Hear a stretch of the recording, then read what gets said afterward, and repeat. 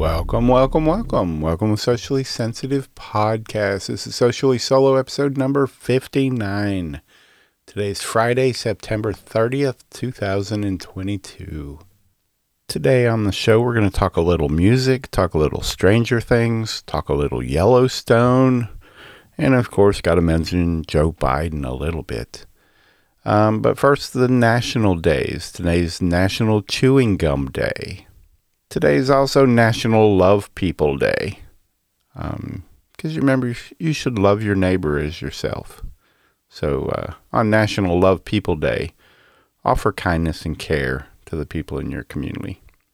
You know, the easiest way to avoid doing wrong to others is focus on doing what's right. So in everything, do to others what you'd have them do to you. Bitcoin price, $19,470, which is pretty much flat from yesterday. Looking over some of the Twitter trending stories. The Daily Show host, Trevor Noah, he announced that he's leaving the program after 7 years. You know, he's been on that show for a while. He told the audience that he wanted to devote more time to his stand-up. I don't know. Never been a huge fan of Trevor Noah. Occasionally some of his stuff is a little funny, but I don't know. He wants to spend more time with his stand-up. That's good for him. Movies. The Hocus Pocus 2. Anyone remember seeing Hocus Pocus, the original? You know, it came out in 93. It's been a few years, but when it first came out, I don't think it was real popular, but over the years, it kind of turned into a cult classic. You know, Bette Midler, Sarah Jessica Parker, and Kathy Najimy. They're the three main characters in it, and they're all three back to play their characters as the Sanderson sisters in the reboot. It's streaming right now, actually. Came out today? Hocus Pocus 2, so go watch that if you're a fan of the first one. Talking about music back in the 80s. You know, Phil Collins and Genesis was a big band in the 80s. They agreed this week to sell their publishing copyrights and a mix of their recorded music income streams to Concord Music Group. Is buying it for $300 million.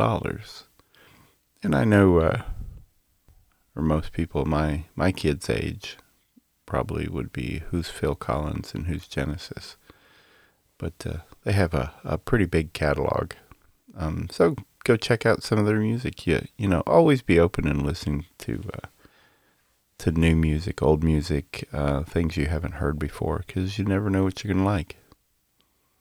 So, and if you're a Stranger Things fan, here's a story for you. The Byers family, you know, Joyce, Jonathan, Will, their family home, or the actual home used for filming in the show, was listed for sale. It is in Fayetteville, Georgia, and it was listed for $300,000. And it's already under contract now for almost double its asking price. And the people or group buying it plans to make it into a Stranger Things attraction. You know, because it's an 1,800 square foot house sitting on a 6-acre lot. And said the buyer plans to immediately turn the property into a Stranger Things Halloween walkthrough and put up temporary attractions in the woods. So if you're a fan of the show, and they do this right, it might be worth a trip to Fayetteville to go visit, see what it looks like. And I think they're planning on using all that acreage to build more attractions from the show to represent Hawkins.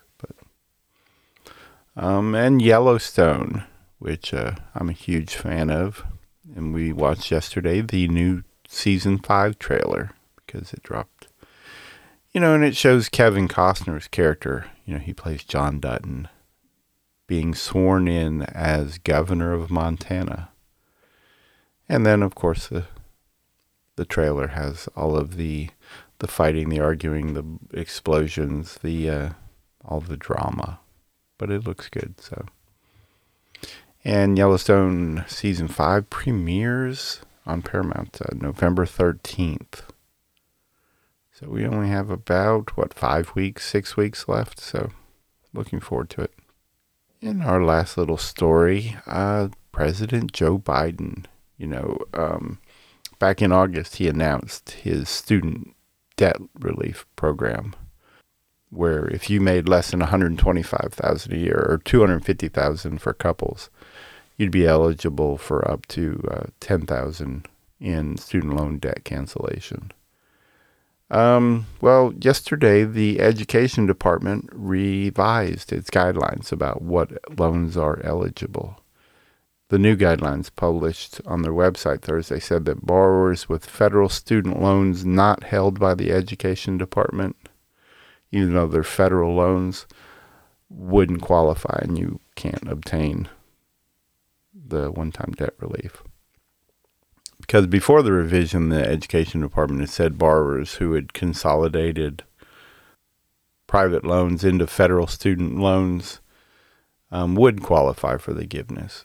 But and it's not, they haven't announced how many people this would affect, or how many people the change would affect. They did say that they estimated now, the Education Department put the cost at an average of $30 billion a year over the next 10 years, because they're going to plan 10 years for it. So $379 billion over the life of the program, which they said would the program would take 30 years to take care of.